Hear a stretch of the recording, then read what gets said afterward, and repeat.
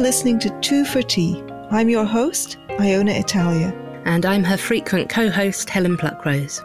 This is a podcast about politics, society, science and art. And about how everyone is wrong apart from us. This podcast is brought to you in association with Areo Magazine, a digital forum for calm, reasonable voices from across the political spectrum. The podcast is entirely listener-supported. To become a patron and gain access to patron-only broadcasts and other perks, support us on Patreon at 2 for Tea. Welcome to the conversation. Hello, everyone. This is your host, Iona, and I'm coming to you as usual from Buenos Aires. And today we have the wonderful treat that my co-host, Helen Pluckrose, is here. Hello, Helen. Hello. Helen is coming to us from London, and our guests this week are Dane and Clyde Rathbone, who are the founders of Letter, which is a new platform project, which we're going to be talking about, I think, quite a lot during this podcast, which I'm also involved in. And, well, we'll find out in a minute what Letter is all about. I asked them to send me a bio, but I just hear from Dane that Clyde is a horrible man. Dane is very clever and handsome. They're both modest Australian hunks and the founders of Letter.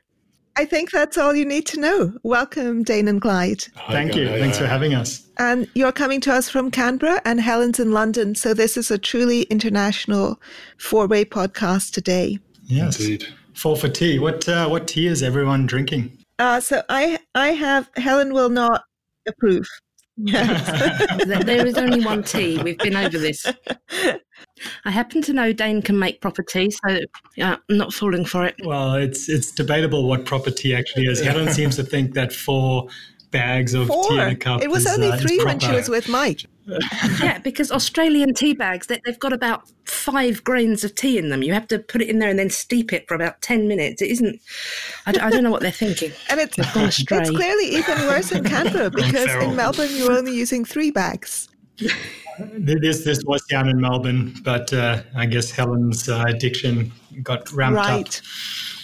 So, Dane and Clyde, tell us about why you first decided to found Letter.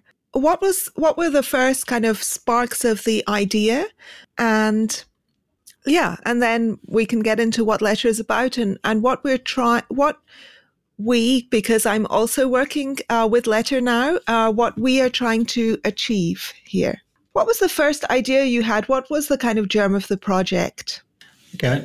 Well, this is Dane, by the way. I don't know if we've actually established whose voice is who, or if our voices are different enough for anyone to notice. But I guess the start of it was in 2014, near the end of 2014. Clyde and I were living together in a big share house with our 2 other brothers and their girlfriends. It was a kind of a weird commune situation. And at dinner one night, we were sitting around. We'd had it such that one couple person would cook dinner for the family, and we'd sit around and discuss things. And one night we were just talking about. We got on the subject of technology, and we were kind of marveling at the internet and how much it had changed our lives in the last few years. And we were wondering about where it was going. And it occurred to us that the internet had brought so many good things about improvements to human communication, but it had also been a mixed bag. There'd been some good things and some bad things. And it just seemed that it wasn't being fully leveraged to explore ideas and discover what was true. And this was something that we would do in our spare time for fun, is that, at these dinner table discussions, our family culture at the Rathbone house is kind of adversarial. So someone will put forward an idea, and then you kind of score points by tearing it down and making them feel bad. And it seemed that we were getting more out of exploring ideas with the people around us than we were on the internet. And so that sort of led us down this rabbit hole of how could we create what would a platform look like that was designed around discovering what was true. I like that idea a lot, because I think when we're talking generally now, that the whole idea of trying to discover what is true really does seem to be secondary. And obviously this is something I'm looking at a lot, because we're looking at all these different perspectives and standpoints and everything at the moment. And that whole sort of idea of the marketplace of ideas, where ideas can actually do battle with each other, and some of them can win, and that isn't actually a problem, that's the purpose. That's something I do think we've lost. And so I'm tending to see Letter very much as a kind of virtual version of the marketplace of ideas.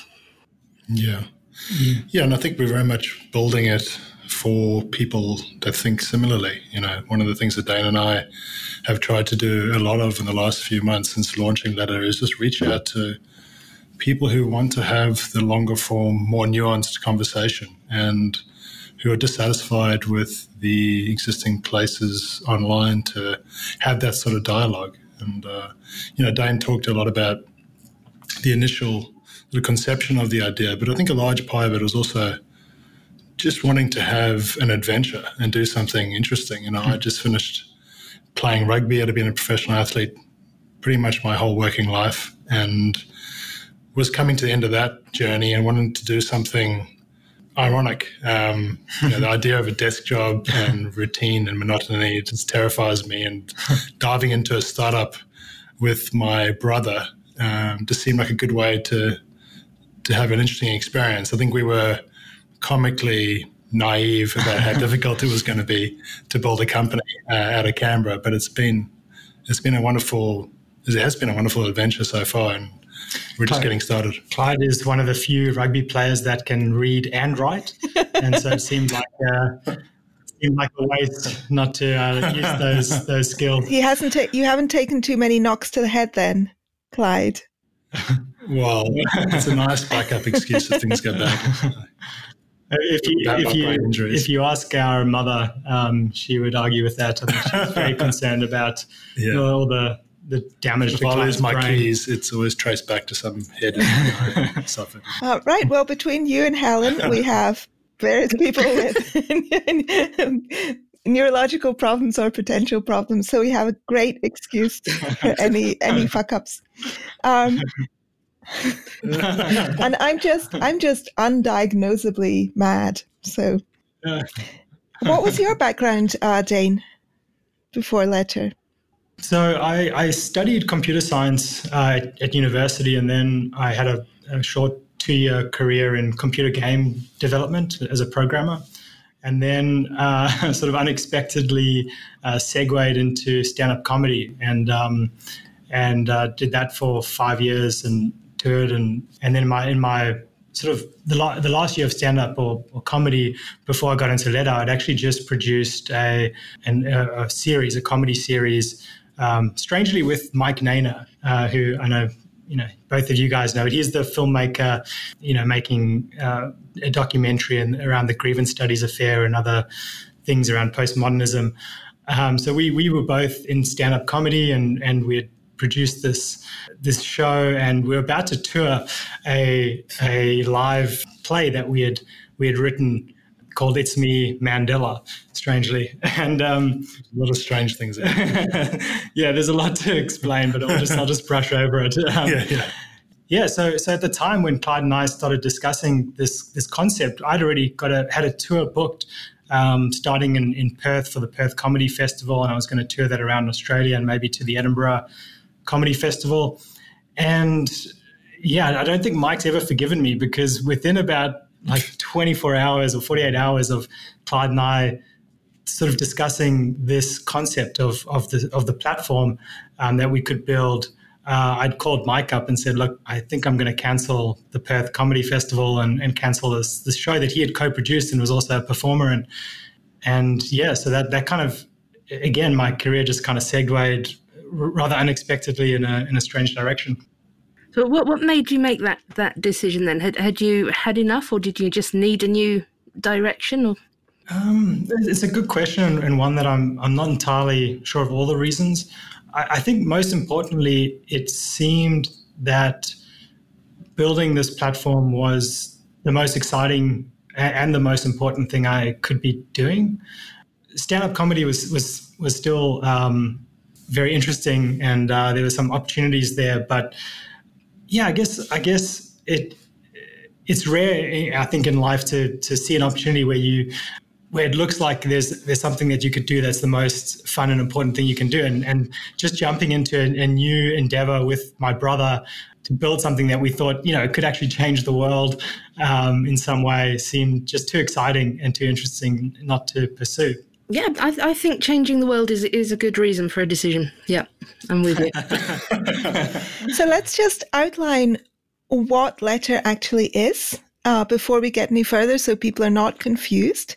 Sure. It's practically it's a platform for thoughtful conversation. So two people can have a conversation via the exchange of written letters. The platform and the letters are all public, so anyone can follow along, read the conversations, kind of like it's like a podcast in text form. But like a podcast, people that are reading and just following along can't engage. They can't enter into the conversation.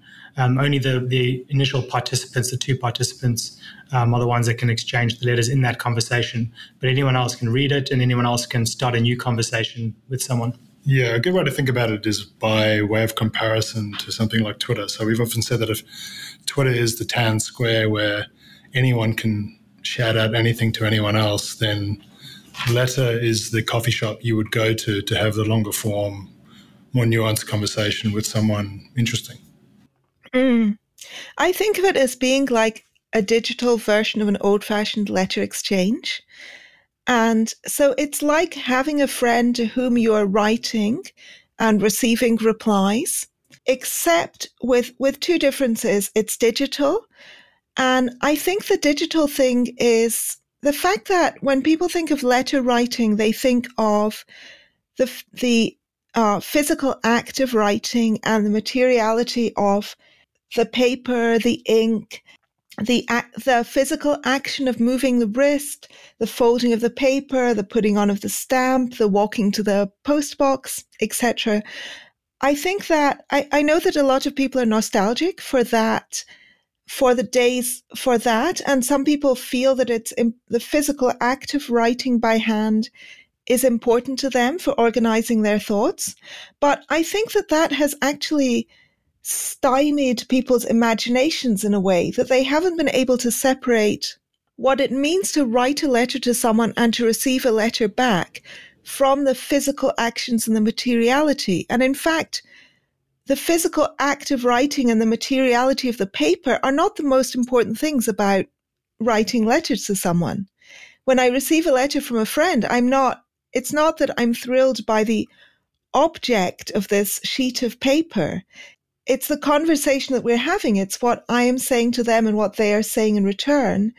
It's knowing that I can express myself frankly to someone who is a good faith partner to that conversation, who is interested in what I have to say and who will give me the benefit of the doubt, who is not looking specifically to catch me out or attack or score points, but who is going to read, digest, and then send back their response. So that's what the real charm of an old-fashioned letter exchange is. It's not the physicality. And in fact, I think the physical things are a little restrictive. People love the romantic idea of writing physical letters, but they don't actually do it. So the upshot is no letters are happening. And I personally cannot write by hand. I mean, I can. I'm not illiterate by hand. I can form letters, but I'm so unused to writing long form that it hurts my wrist. It feels really awkward. And at the end, I can barely read it myself. And so when I'm writing by hand, which I only really do now when I'm writing thank you letters or thank you notes, I always have this fear that the recipient may not even be able to tell what I've said to them because my handwriting is so appalling. it looks like I went to medical school. I could probably pass myself off as a doctor just on this on the strength of my handwriting.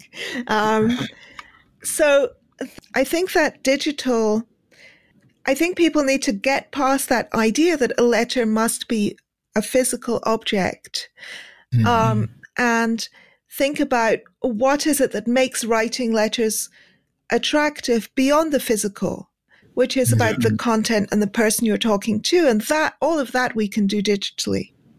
Yeah. Yeah, I think that's the interesting thing when I keep thinking about letter and what it could be used for. I love the sound of what you were just saying, where you're speaking to somebody and there's going to be this good faith thing. They're not there to catch you out. They want to have a back and forth. There is that kind of intimate and personal thing that comes from a letter, which is different to Twitter, where people can just sort of run in and shout something and run off again. But then I think if we're looking at a letter in this way, I mean, what could we do to sort of make sure that it went that way? Because one thing that worried me is that it could become, in some ways, a vehicle for call-out culture. When you get the open letter, that's usually because somebody is very cross with somebody else and they're demanding a sort of public attention to this.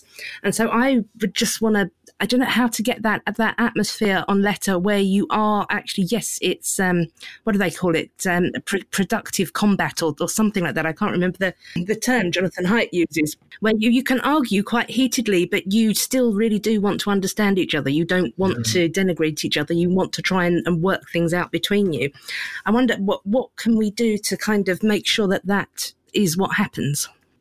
I think there's a few things that we're doing now that has created the culture that letter currently has, and then there's some things we can do to ensure that it's maintained. And I think one of the key things is just having lots of examples of good faith letter exchanges on the platform tend to inform the newcomers' use of that platform. So this is why we see totally different cultures on different online platforms. So LinkedIn versus Twitter versus Reddit versus YouTube, they all have their own characteristics. And I think what we've done quite well so far is only bring on people who we are confident are going to model the kinds of exchanges we want to see more of. And I think that's helped set up the trajectory that we'd like to see continue. The other thing we do, which is quite unusual, is really encourage people to use their real name and their real photograph. So I think what that tends to do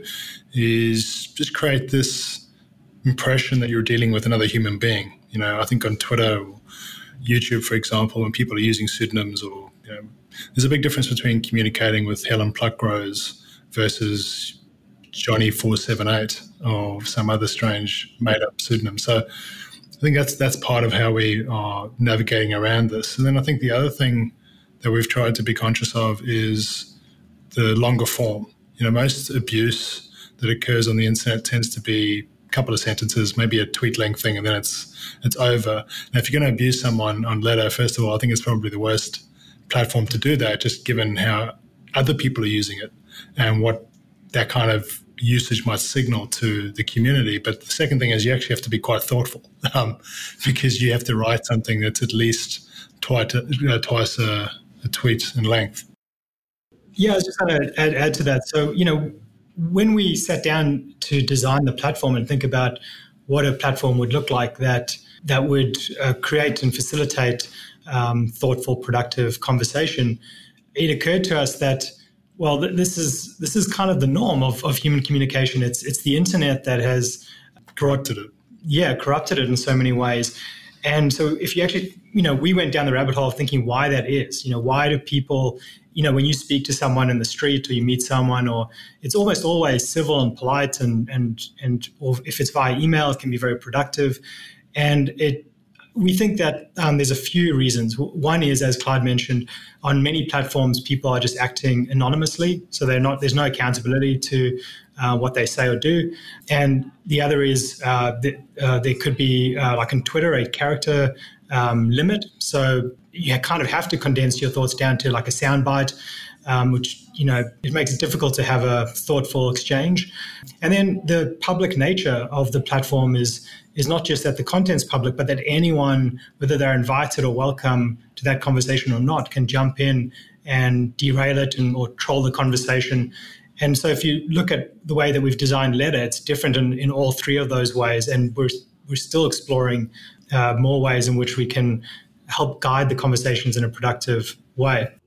I think that one of the ways that we do that is we're not featuring or drawing attention to single letters. So if you want your conversation to be seen by plenty of people and potentially shared more widely, we're also publishing once a week. We're publishing the Letter Exchange of the Week in Ario Magazine. We've already done the first 2 weeks of that. I'm writing short articles about those exchanges and their topics and directing people towards them. And what we're highlighting is letters that have been answered. So the idea is not that it's an open letter. It's not a good place to put an open letter, because the idea of an open letter, especially a hostile one, is not usually so much to address the specific person as to shame them. And on Letter, that is not going to work, because if you're writing and no one has replied, only somebody who looks up your profile will see that letter. That's correct, yeah. So rather than seeing it under, for example, rather than looking under Dane Rathbone and seeing, here are all the people who hate Dane and the horrible things they've said about them, you would go to, say, Clyde Rathbone's thing, and you would say, here's Clyde Rathbone's long letter about how much he hates Dane. That clearly says something about him, not about Dane. That exists, actually. This is not a hypothetical. So it's very different when it's your profile, and your profile is these spewings of hate, or when it's kind of, if you see what I mean, that's where we're filing the single letter.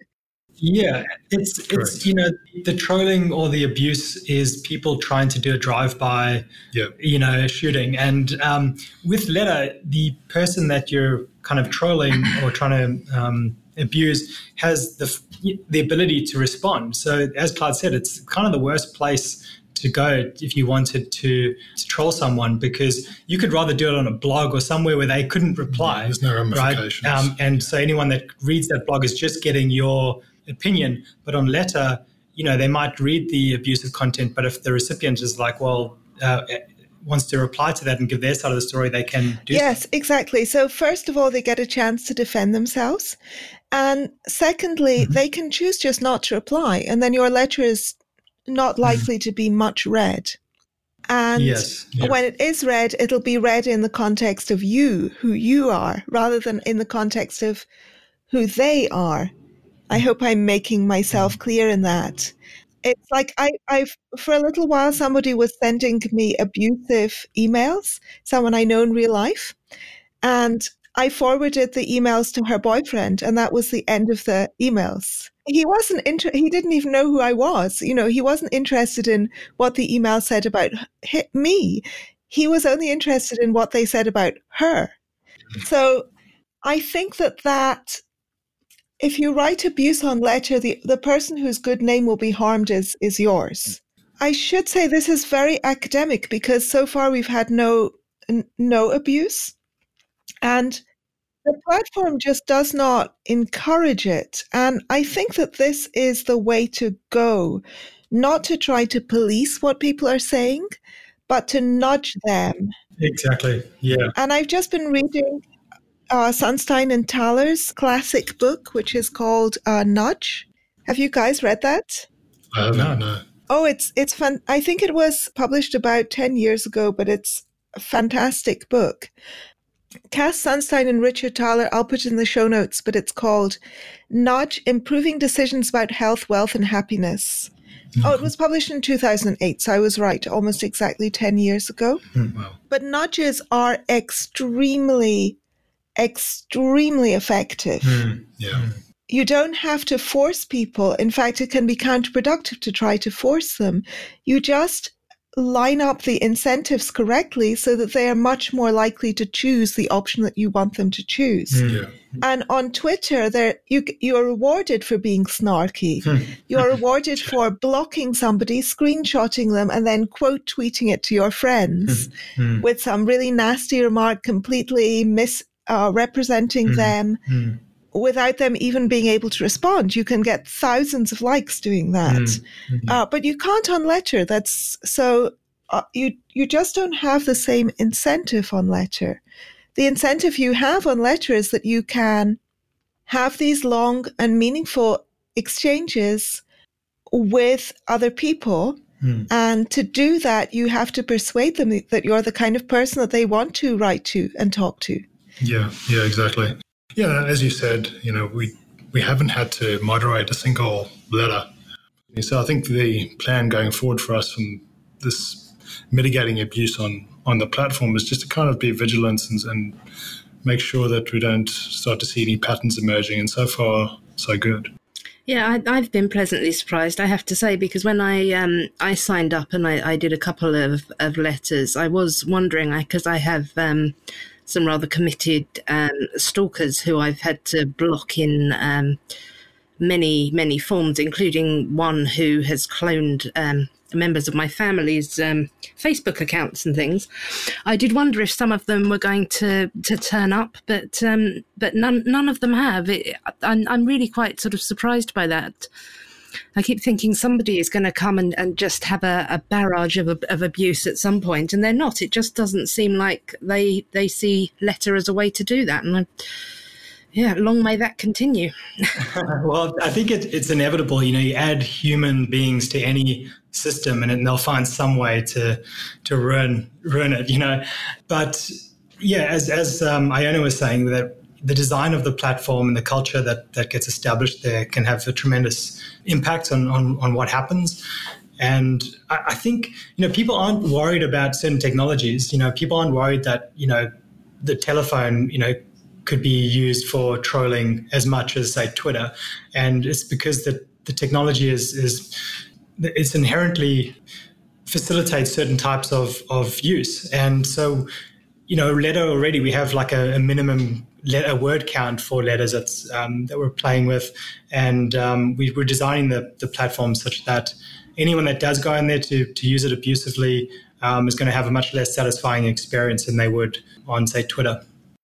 At the moment, the minimum word count is one sort of average length paragraph, one kind of meaty-ish paragraph length, which is the perfect length in which to ask a thoughtful question, giving some examples. So if you want to begin an exchange with someone, you don't have to begin with a fully formed thesis. It's one of the other things that I like about it. You don't have to write an article on a topic. You don't have to organize your thoughts and plan, and it doesn't have to be a dissertation. You can just begin with a single question or remark, and then you can take it from there. And the other person will reply, then you all reply. So it's an ongoing conversation. You don't have to make all of your points at once and give some comprehensive account of all your thoughts on this topic, like you would probably try to do if you were writing an article. You can just throw out an interesting ball and wait for it to return. Yeah, there's two ways that we're seeing Letter being used. One is, as we talked about earlier, which is the kind of adversarial collaboration where two people with different viewpoints are arguing or debating, but for the purpose of trying to discover what's true. And then there's a more exploratory type of conversation, which might be someone interviewing an expert in some area and trying to learn about what they know. It's interesting that you pick up those two, because I can see that happening as well. I am very much a person who is going to want to talk to someone with a different idea, to be very precise, to be very orderly. We're going to try and get to truth between us, whereas Iona is much more of a sort of exploratory and let's see where this goes style person. And I think Letter does facilitate both of those. Yeah, I was going to say the first two conversations that we've already published articles about in Aereo exemplify that. So the first one is David Sloan Wilson and Massimo Pigliucci who are having a quite confrontational in a way. I mean, just friendly. It's just still friendly. It's a little sharp-edged in places. Debate about human cultural evolution. And then the second one that we featured is my conversation with Gurwinder Bhogal, and Gurwinder and I are ruminating on the topic of memory and identity. And that's right. In general, I don't do confrontation. I don't do debate, whereas Helen does debate very, very well indeed. So those are two modes. And I think the third possible mode is interview. Finding someone whose work you really enjoy, who's willing to talk to you on letter, and then asking them thoughtful questions and having enough, letter gives you kind of enough space to get their feedback. And I think you can write a short mini critique of their work and have them respond to it. So you can get a kind of interview going with someone who is an expert in a particular topic or just who you find very interesting. And you can use that for mentoring and advice also. Podcasting as a technology has created a new type of career. You get people like Joe Rogan and Sam Harris and others who have built a career on podcasting and interviewing people. And we think that there's potential for the same thing to happen on letter in the written form. Yeah, absolutely. It would be so fun to build a career around writing letters to people. I was just going to say that I think we're at the really quite exciting moment for letter at the moment, because we just don't know where it's going to go, do we? There's so many branches and so many uses, and we've only found sort of a handful of them at the moment. I'm interested in a lot of the people that are talking back and forth that I'm watching. They're the academics, and I see this kind of snowballing thing happen where one of them begins by keeping their words within the single letter thing, but then the other one feels the need to reply with about 5, and then the other person will then need to address all of those points in about 10. So I think you could end up, almost writing a book between them on this if they have conversations that go on. And I don't know, are you going to try to kind of get different types of people in there so that letter doesn't get sort of pigeonholed as too academic and people don't feel intimidated and that it's not for them if they want to have a more down-to-earth conversation? Yeah, I think that's actually really crucial. Dane and I are not academics. We're interested in a lot of the subject matters that are being discussed on the platform, but it's really important to us that there's something of value on letter for anyone who's curious about any subject matter.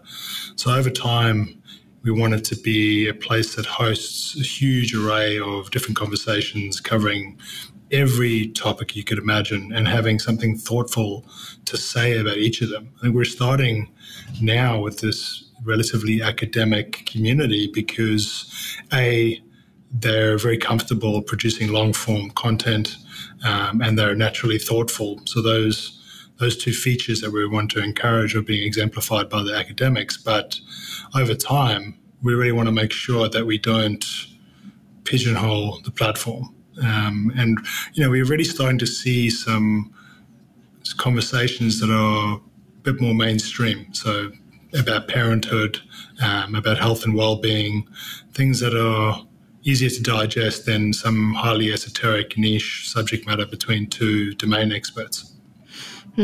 Yeah, that sounds good. I'd be interested in reading some of those as well.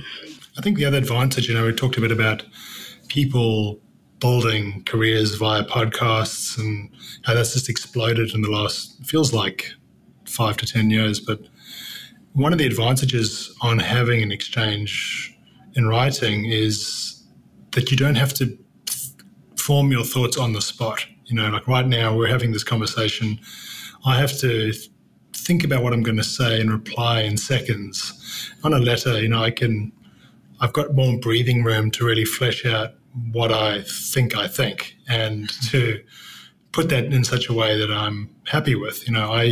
I write much better than I tend to speak, and I really prefer to have the time and the breathing room to for my thoughts. So a letter exchange could go on for days or weeks or even months, and there's not that pressure to come up with something smart instantaneously.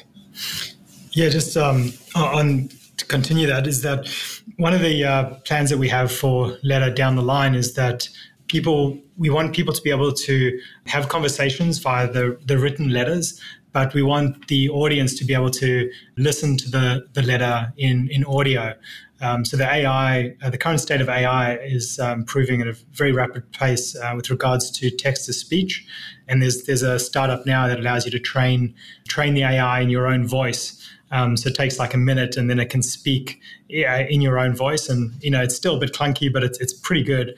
And so in the next few years, we're hoping to roll that out so that writers can, have their letters spoken in their own voice. Wow. I don't know what to think about that. Maybe we could also just give them the option to record also, to upload recordings that are their own actual voice. Yeah. I don't trust any computer to get my voice right. That's what I think. I knew you'd be thinking that as well. They could put the emphasis on the wrong syllable or something. No, that's exactly. Not what I wanted to press. Yeah. I think it's going to be interesting the next 5 years with like the deep fake stuff and where the internet is heading. Being able to pass nonsense from truth is only going to get more difficult. This is kind of one of the great ironies of the internet, is that people thought once we had this open lines of communication that we would all kind of converge around the big questions, and in many ways the opposite's happened, and there's echo chambers and there's misinformation and the whole sort of fake news phenomenon. It's a fascinating space to be in, because I think we are at a fork in the road moment now in human history when it comes to information, and to be part of what we hope is a solution is encouraging, but it's also kind of daunting, because the technology almost always moves faster than our ethics can keep pace with. Talking of speed and pace, that's one of the things that most struck me when I was first talking to you guys about it. I can't remember which of you said this, but that it's like a kind of letters is the sort of social media equivalent of a slow food movement. So Twitter is your McDonald's. And I think that there is something just to take Twitter for a moment, but I do want to talk about, I think we should talk about other social media platforms too, and how they are different from Letter and why. But since Twitter is my area of expertise, that thing will kill me. It's you don't have to, of course, create this direct link between the firing of your neurons and your fingers moving on the keyboard. You don't have. You can, in theory, have a gap between thinking and tweeting. In theory, but in practice, I have never ever done that. I don't think I have ever even read over a tweet once before pressing send. And in particular, once you're in... You tweet so fast, you get banned because Twitter picks you up as a bot. It doesn't think anyone can tweet that fast. Yes, a couple of times Twitter banned me for being a bot, because apparently my typing speed is faster than normal human typing speed. Oh, wow. That's also, I have so many typos. A bot would not make that many typos. or type such nonsense. But I feel that, maybe I'm a little extreme in that kind of fast reactiveness, but the length of tweets and the kind of way in which tweet conversations happen really encourages you to shoot first and ask questions later. It really encourages this very fast dialogue, which is mostly a not very thoughtful dialogue. And not only that, but it gives you this false sense of time not really having passed. In my article on Letter, I compared this to an old flatmate of mine when I was at college who was an alcoholic, but he only ever drank miniatures. So he would go and he would buy and he would drink 20 miniatures in a night. And later, when he moved out to the flat, we found that the entire area underneath his bed was full of bin bags, and they were all full of empty miniature bottles. Yeah, exactly. And I can understand his thinking perfectly, unfortunately, that there's this illusion that it's just one little tiny bottle. It's just one dainty little drink. It's hardly anything. It's like a little acorn worth, it's a little thimble worth fit for a fairy. But then once you've drunk 12 of those, it's actually quite a lot. But it doesn't feel as much as if you took hold of some hulking bottle and drank from that and could see the level actually going down. And on Twitter, I feel it's the same way. Oh, you're just reading a tiny little tweet here. You're just tweeting a tiny little thing there. And I was talking to one person about it, and I said, why don't you put these thoughts into a letter or into an article? And he said, well, that would take ages. And this conversation is going to take me 10 minutes at the most. And literally 2.5 hours later, he was still engaged in this battle, a tweet battle. Everyone's familiar with that feeling of, you open your phone and you just start kind of scrolling through whatever feed. And the next thing you know, you've been in like a time warp, and it's, half an hour later and you're like, what's happened? Yeah. That's kind of part of the reason that, Clyde and I have started Letters. It was one of the problems that we identified with the internet, is that you spend so much of your life on these platforms, and when you reflect on it, it really doesn't feel like it's been time well spent. You haven't expanded your ideas, or it's just not useful. Yeah, how many people are going to lie on their deathbed wishing they'd written just one more tweet? Yeah. One more tweet about some weird thing that doesn't really matter. So one of the things that, that we want to achieve with Letter is that when people reflect on the time they've spent there, either in conversation or reading and following a conversation, that they feel that was time well spent.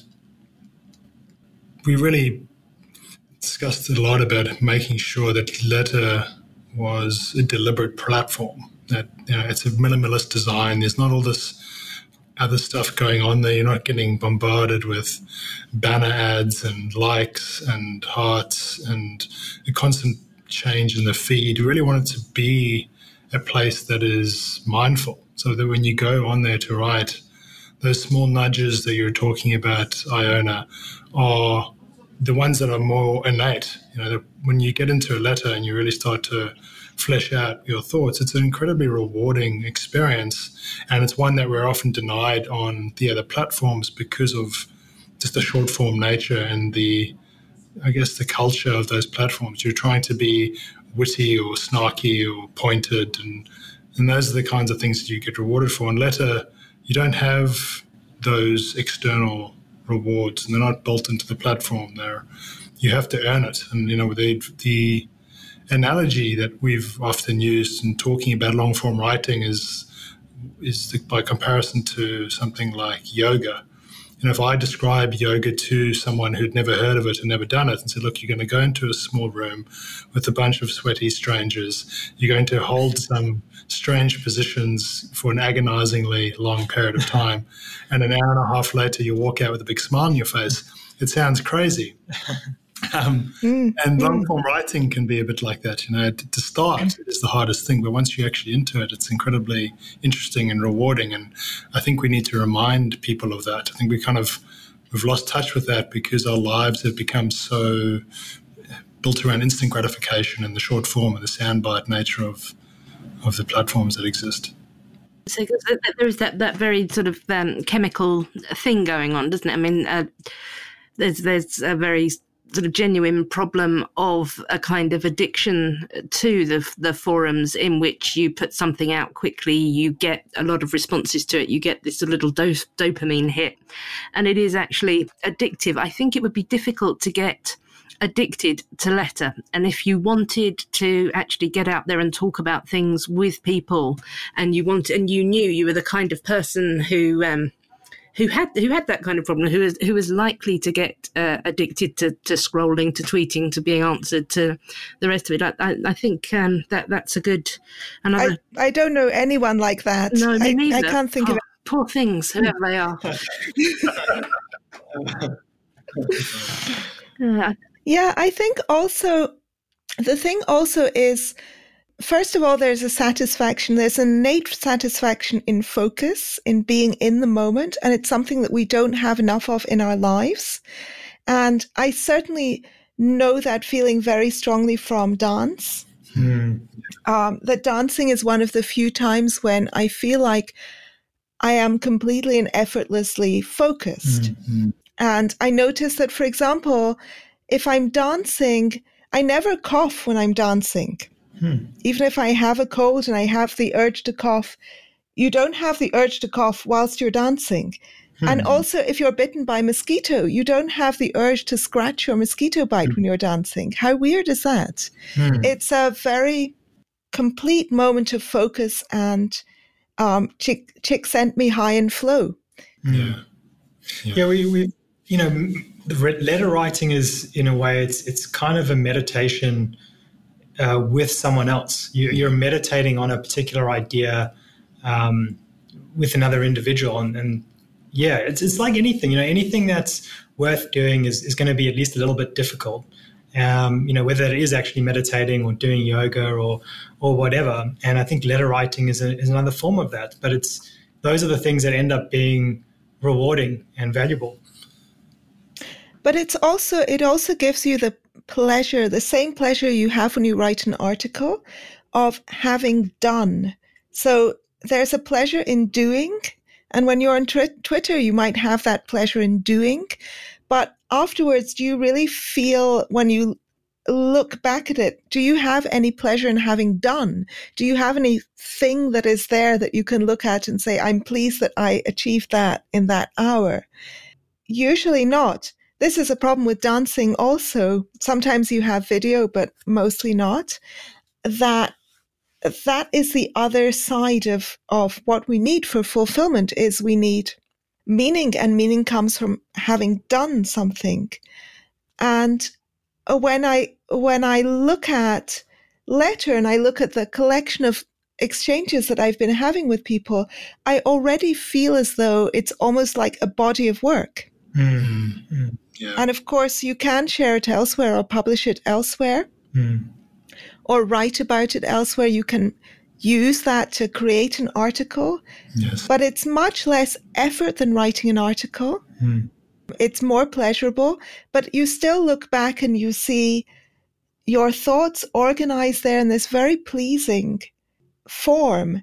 You touched on something that Dan and I spent a lot of time talking about, which is just like the longer term value of the content. Even if there's a really interesting exchange on something like Twitter or Facebook, trying to find that content 6 months from now or 6 years from now, it's very difficult. I'm very excited about the idea that someone is going to find my letters. My grandkids or their kids are going to be able to read my letter exchanges hundreds of years into the future.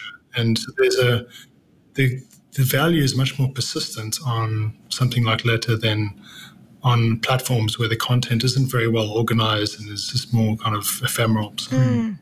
Well, we already know that with physical letters, that even letters that were fairly banal, they don't have to be incredibly profound, philosophical, abstruse, or, it doesn't have to be two experts exploring a topic together. Even quite casual letters, people really treasure them, and partly in a fetishistic way, because a talismanic way, shall we say. Fetishistic sounds a little harsh, but partly as physical objects, but partly also for what is said within the letters. Yeah, you do feel like you're connecting. Even as a reader, and I read conversations on the platform, I'm getting a really unique insight into the correspondence, something in a way that I really can't get easily any other way. It's noticing what people talk about, understanding it about their background, even just the writing itself. You're constantly getting these little cues that they do leave you with a sense of connection that you don't often find elsewhere. I think that connection is the other important part of it, because you can, in theory, use Facebook also to write very long and thoughtful statuses. And what I really use Facebook only maybe a couple of times a month at most, maybe once a month more likely.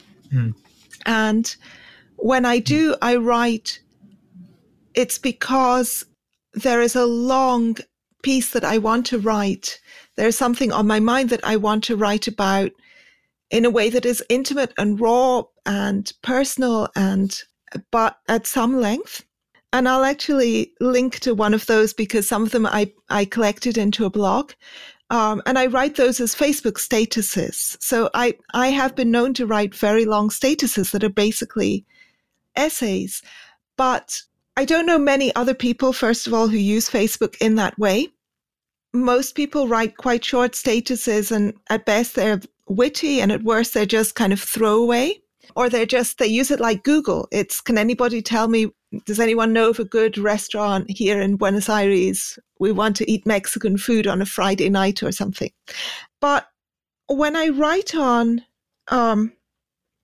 Facebook, I don't know who is going to respond or not respond. And there's a certain anxiety that, because I write very personal, raw, and long and intimate statuses, I pour my heart out on there at times. I'm sort of waiting to see if anybody read it. Did anybody like it or heart it? Did anyone comment or not? I have this feeling of putting a letter into a bottle and sending it out into the ocean to be carried hither and thither. And I think that there's something very different and comforting and humanizing. And I think this is also part of how the platform will nudge most people towards very civil and thoughtful conversation. I really believe that just through the format itself. We won't have to nag them or coax them or whatever else. The format itself will do that job.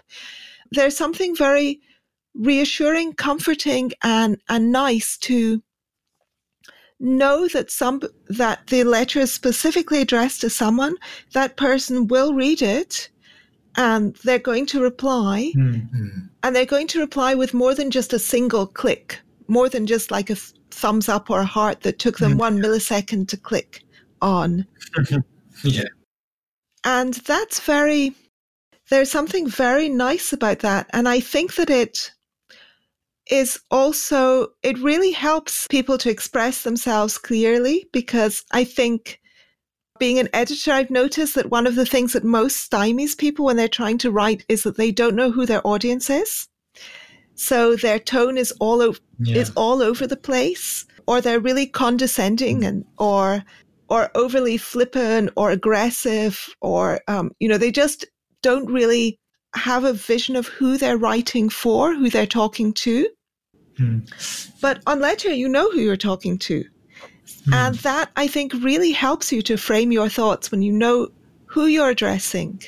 Yeah, it's always difficult to write a new piece when you're just kind of writing to the void. And one of the techniques that I would sometimes use with my stand-up was, I would imagine trying to make one of my friends laugh, and I would just kind of imagine them being in the audience when I was writing, and that would help because, like everyone's got a different sense of humor, and if you're trying to write something that's going to make everyone laugh or not offend anyone, that's really difficult. And just focusing in, honing in on one person's experience is useful. Yeah, I think when you're writing with someone, you're investing in each other. You know that I'm making this commitment to explore this subject matter or this person, and there's a sense of collaboration right from the outset. And I've had similar experience to you, Iona, and writing on other platforms, and it does feel a bit like you're just shouting out into the void. And at some point, you do realize that on something like, say, Facebook, it does seem true that nobody cares as much about the content that you write as you do.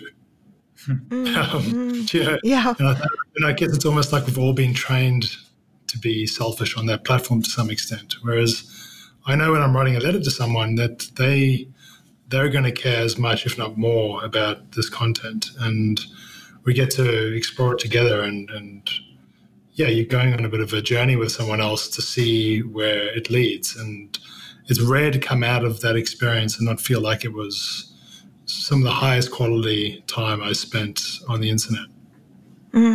I agree. And it lacks that performative aspect, which makes Twitter so gladiatorial. Twitter is this jousting ring platform, but also which I think really poisons things like Instagram.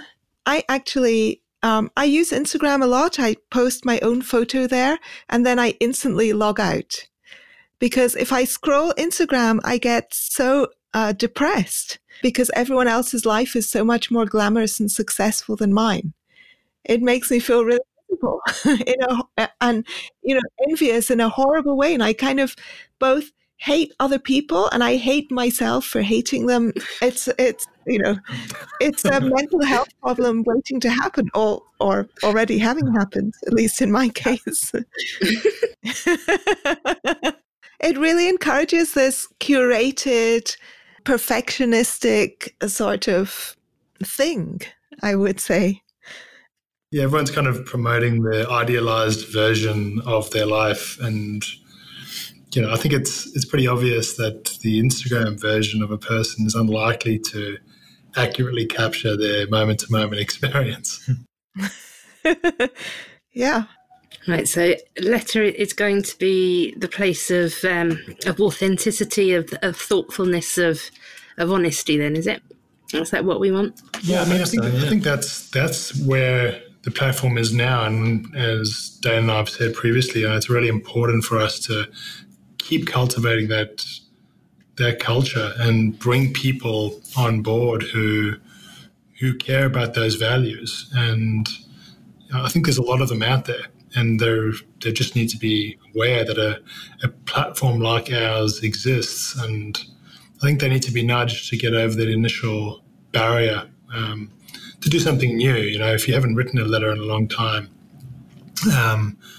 it is diving back into, and I know for me, I don't think I'd written letters since I was in high school. And that was because I was forced to.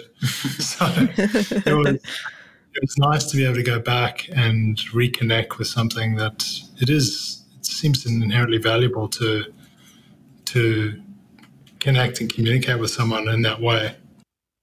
Okay, so if Twitter is the place of war and Instagram is the place of glamorized ideals and Facebook is the place of self-indulgence, then we'll have letter as the place of honest introspection and intellectual exchanges. That sounds good to me. I think we can say it better than that. Yeah, I'll steal that. Thanks, Helen. I'm going to go to the place of war for a moment now and just among the centurions there, a few people have sent in questions for you guys. I think actually you probably have already answered some of these questions, but it might be nice to look at some of the others. So L. West asks, what are your long-term goals with Letter and who is your target market? Our mission is to advance the quality and impact of conversation. And I guess our vision is that Letter would be the home of thoughtful conversation on the internet, that, you can log into Twitter or visit the homepage and there's just interesting things. Letter. What did I say? Twitter. Well, that would be nice too. And just be able to read and learn interesting things.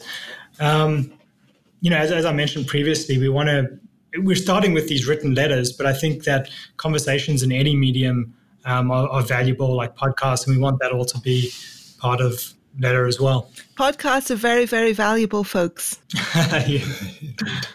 Was there another part to that question? Yes. Or was the vision? Who are your target audience? your target? I think it's everyone with an internet connection, really. I think anyone who's curious and wants to learn or wants to engage, and that's a lot of people. Elle also asked something which I was wondering, which is whether you had any role models in mind when you started this. You both mentioned Joe Rogan. I've been heavily influenced by Sam Harris's work. And, it's hard to fully capture what a profound impact his writing and his podcast has had on me. I didn't go to university. We left high school, went straight into professional sport, and didn't really feel as though the curiosity that I had was adequately addressed by traditional education. Just wanted to be outside and moving and doing physical activity when I was in high school, and it always felt like a bit of a gap there. And then finding Sam's work and then following his podcast the last few years, it really does feel as though that's represented an important rung on the ladder of my intellectual life. Having someone who is just curious about lots of different things and can speak eloquently about a whole range of topics and have access to guests like he has. Sam is someone who's influenced me greatly. And actually, Dane and I spoke about, being able to reach out to people via email and receive these long, thoughtful replies was one of the reasons we built Letter. I'd reached out to a few people that could be considered public intellectuals and was really shocked when they not just responded, but responded in great detail. And I thought, there must be a lot of people like me who have similar questions, but really I'm the only one who's benefiting from this exchange. If this was a public platform, a lot more people would stand to benefit. So, yeah, I feel the same. Clyde and I share a deep love for Sam Harris. And yeah, Clyde mentioned, I actually had a brief email exchange with Sam some years ago, and I was astounded by the generosity, that he would take the time to write a thoughtful reply. And, Clyde had an email exchange with Peter Boghossian, and there's just a lot of wisdom out there that could be unlocked by making their conversations public. I think it has this, I feel, with Sam Harris's podcast, and the same could be true of Letter too, that it has this dual benefit. On the one hand, you are the topics that Sam discusses are interesting, but on the other hand, the way that he models conversation, I think that's what I like the most, and it's why I don't follow the podcast as closely anymore as I used to, but it was so important to me at a certain point in my life. And what was important to me was to see, and it was something that I had not seen talking to my friends or in people's Facebook exchanges. I actually think Facebook, when it comes to discussing politics, even though on Facebook you're not anonymous, Facebook is more toxic than Twitter. Because Facebook is populated for most people by people they know in real life, by their actual friends and family and colleagues and acquaintances and friends of friends. And so when a comment is barbed or an exchange becomes heated, there is so much at stake. And I have seen people's real life friendships ruined over Facebook. So on Twitter, I'm happy to spar with people, because most of these people I don't actually know. But on Facebook, if I see any kind of political post or argument happening, I run a mile from that. I run an absolute mile. I just, it can get so nasty, and the repercussions are so terrible. There's so much friendly fire on Facebook that I think Twitter is better in that way. Someone trolls you on Twitter and then, 2 hours later you've forgotten about it. But on Facebook, the person who's written a snarky, nasty comment could be somebody you thought was a real, genuine friend. Don't mess with that. That's what's so important about conversations being had in good faith. One of the reasons that we just talked about Sam Harris, one of the reasons I really respect him is because I discovered him through his debates on atheism and religion.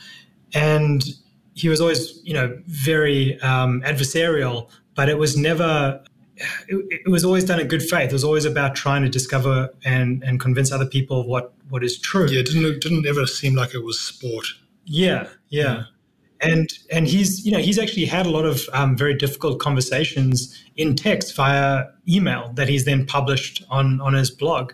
And so while that wasn't a overt or explicit motivation for creating Letter, I'm sure it was influential in our thinking, because we've gained a lot of value from those conversations being made public. Exactly.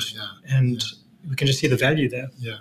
It's, I listened to the conversation that Sam Harris had with Ezra Klein. Mm-hmm. Yeah. And I read that email exchange. And that was one of his more hostile conversations. Yeah. And the basis of that conversation was an article with a very accusatory title, which was published in Vox under Klein's editorship or with his approval, or I can't remember the exact details, but Klein was involved. And I was walking around the small Sri Lankan town in the dark, listening to this on my headphones. And I found it just there was something deeply comforting and inspiring about the way that these two people who were, in many senses at loggerheads, were nevertheless able to have such a civil conversation. Not a warm or affectionate conversation, not like we're now best buddies forever style conversation, but there was just a level of civility and understanding there that compared to the amount of ideological distance between them, that was very inspiring to me. Yeah, and we need more of that. If we're going to solve big problems, we need to be at the table together to discuss them. And I think that's part of what's so concerning about the digital landscape now, is how easy it is for conversation to be shut down. And Helen, you can speak to this probably better than any of us, but it does seem as though we're at a very strange time in online discourse where the colour of your skin or your ethnicity or your nationality, your sex, your gender can be weaponized against you in a way that doesn't actually expand the conversation. Yeah, there's certainly an awful lot of talking past each other if somebody's trying to talk from a kind of universally liberal point of view, where they think that we can exchange ideas and arguments should be valued on their merit, and they're then speaking to somebody else who's just going to respond, but you don't have any insight on this because you're white or a man. That's the kind of thing that just completely shuts down conversation. And I just don't think Letter would be any good for that kind of person who didn't value the exchange of ideas. So it's, it could even become a kind of safe space. Well, I'm all in favor of safe spaces, as long as an entire university is not a safe space. I think safe spaces are a great thing. It's freedom of association, basically. Yeah, I mean, Letter really, this kind of one-on-one conversation, which is not performative, that I think is really helpful. So in Twitter, so much of discourse is, first you put the person you're talking to or about. I think we talk about each other on Twitter much more than we talk to each other. People have entire arguments in quote tweets, and I'm guilty of this too. So, the person I will quote tweet something silly that you said on my timeline, and all of my followers will applaud my snarky comment and will kind of egg me on and be my cheerleaders. And then you will take that and you will quote tweet it on your timeline, and your followers will like your snark in return. And and cheerlead you. So, neither of us are talking to each other. We're each talking to our followers, using the other person's remarks as a kind of accessory for our own narcissism. A springboard. Yeah, exactly. And it makes it impossible to follow the conversation as well. There are lots of conversations that I would actually like to follow on Twitter, but I can't, because half of the things were quote tweets, and then there were quote tweets from this thread, that thread. And, you would have to click 800 times to be able to work out who said what when. And yeah, I'm particularly guilty of that, aren't I? I have to admit. Yeah. Well, me too. I do it too. Mike Nainer, who's also actually part of the team at Letter, he compares social media like Twitter and Facebook to the story. Is it a Greek story of Narcissus? Where Narcissus, where he kind of falls in love with his reflection in the pond. He looks at himself and becomes obsessed, and that's where the word like narcissism obviously comes from, but also narcotics, drugs that kind of stupefy us and subdue us. And Mike, who loves looking at like the trends in culture, and he sees that these social platforms are kind of like a mirror for us, where we're just staring at ourselves. We look at our tweets and we look at the likes and things that we've got, and it's a kind of self-obsession, even though, ostensibly you're kind of conversing with other people, but really it's all about you, and you're building this profile and becoming obsessed with yourself. And we're all falling into this stupor. And then every now and then we wake up from it and be like, oh, I've spent another 2 hours kind of wasting time on there. And it's just not a good, it's such a waste of human potential. I think there's, just because I know we've been doing a lot of beating up on the other platforms, it's just occurred to me that, we all use them. And I think there's, regrettably, I think there's real benefits to them. It's just that they're particular tools, and if you use them appropriately, I think they're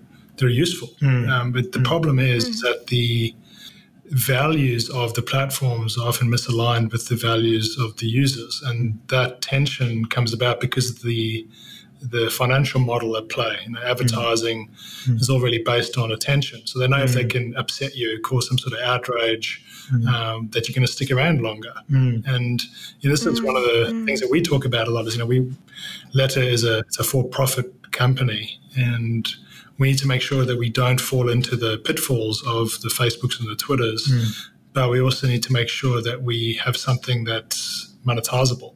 And, we want to make sure that if you spend an hour a week on Letter, that you come away going, that was actually the best time I spent online this week. And it's happy for people to use it less frequently, but to have the value of that time increased. And it's something that I think that we all need to do in general. It's the Cal Newport calls this deep work, that and people have become used to multitasking and sort of frittering time away into tiny little crumbs. I'll work on this article for 10 minutes and then I'll look at Twitter, here, and now I'll watch this YouTube video, and then I'll make lunch, and then I'll do a little bit of this reading, etc. I've become very guilty of that. And I used to be someone whose focus was so deep that I would, things on the stove would burn and phones would ring not only unanswered, but not even heard.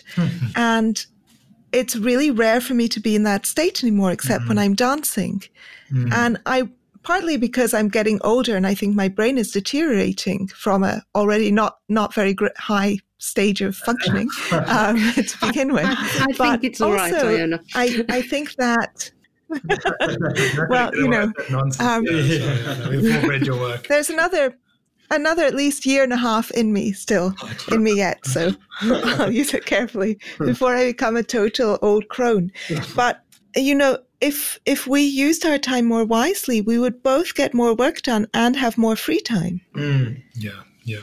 If the blocks were longer blocks and they were more, and we were just more conscious of choosing what we were doing, It's so hard, isn't it? Because I've for most of Karma's development, I've been working a lot on the design of the platform and things like that, where I can sort of get into deep work. But now that the platform's built and we're kind of focusing on building this community, I spend a lot of my time on Twitter and on Facebook, messaging people and communicating with our writers and things like that. And if you're working on those platforms, it's almost impossible to, I just, you get sucked down. I get sucked into these things, and I'm like, the next thing I'm watching a video of like some stupid thing, and I'm like, the day's just gone again. The algorithms are incredibly powerful, and I guess the more you feed them, the smarter they get. Yeah, and they just eventually work you out. They're like, okay, if I put this in front of Dane Rathbone, that'll equal 5 minutes. Yeah, at the end of that 5 minutes, I'll place this in front of him. Yeah, and next thing you know, you've whittled away a day. Billions of dollars being spent on the best possible way to capture someone's attention and hold it. And that's how they make their money. And it's so hard. Yeah. I wish there were a way to switch off your notifications. I don't mean to just filter them, which I already do. So I already only see notifications from certain people, but I would like to not see my notifications at all. To open up on that little bell icon thing, to not have any number next to it. So you could still see people's comments if you went to your actual tweet and opened it up and read them, but there would be nothing there when you're messaging someone or something that you wouldn't see this little number of the bell getting higher and higher. When I had it unfiltered, each time I switched on, it would say 99 plus as the notifications. Yeah. And now I filtered it just says 20 plus or something. But you can see the kind of counter going up in real time. Yeah. And that's just so distracting. We can probably help you get rid of that. I know Monish has an extension for his browser that allows you to hide certain elements. So maybe after this call, we'll set you up with that fix. Oh, wow. Yes, please do. But something I wanted to talk about was how Clyde and I are planning to try and navigate this, this tension between trying to monetize the platform, but also remain pure to the values of the platform. And as Clyde mentioned, one of the reasons that other social platforms tend to go down this path where they just try and grab your attention for as much as possible is because to make money and maximize their profit, which they are beholden to their shareholders to do, those motivations are often in conflict with the motivations of their users. So, you want to not see your notification count going up while you're trying to use the platform, but their advertisers and the shareholders do want your attention on there as long as possible. And it's usually the shareholders and the profit motive that's going to win. So something that we're exploring with Ledger is to create a crypto token that will represent some share of the company, and that will be automatically distributed to our community of writers so that people that are producing the actual content and the value on the platform will automatically earn a share of equity in the company. And that way, our shareholders and our community will be the same people to some extent, and that will force us, I guess, that should offset some of these problems. That sounds like a brilliant idea. Yeah, that's lovely. It's early stages, and we need to flesh it out, but it should be technically possible. It's just a case of building it. Yeah. So, Monish isn't here, but he'll be doing the hard yards. Yeah, our one-man tech team. There's some other higher priority bugs to fix at the moment, but that's something that's in our queue. So I'm very conscious that you've already very generously given me a lot of your time. Is there something that I haven't asked you or given you a chance to say, or have railroaded you when you were trying to say, that you want to make sure people know? The thing I'd like to leave any listeners with is just the encouragement to write a letter, to take that first step, to see for yourself what that experience is like. Because I think people will be surprised by how rewarding it can be. And I think a lot of people have some barriers up about long-form writing, particularly if they know that there's an audience of readers. And I would just encourage people to get over themselves and take that leap, because I think the rewards are worth it. Thank you, Dane. That seems like a lovely note to end on. Thanks, Helen. Yes, thank you, Iona. Thank you for joining, Helen. Yeah, good conversation. Thank you, everybody. And as usual, I will put all the links to everything we've mentioned into the show notes. And I think now that you've listened to this podcast, of course, what you should do is go to letter.wiki and check it out. Have a lovely week, everyone.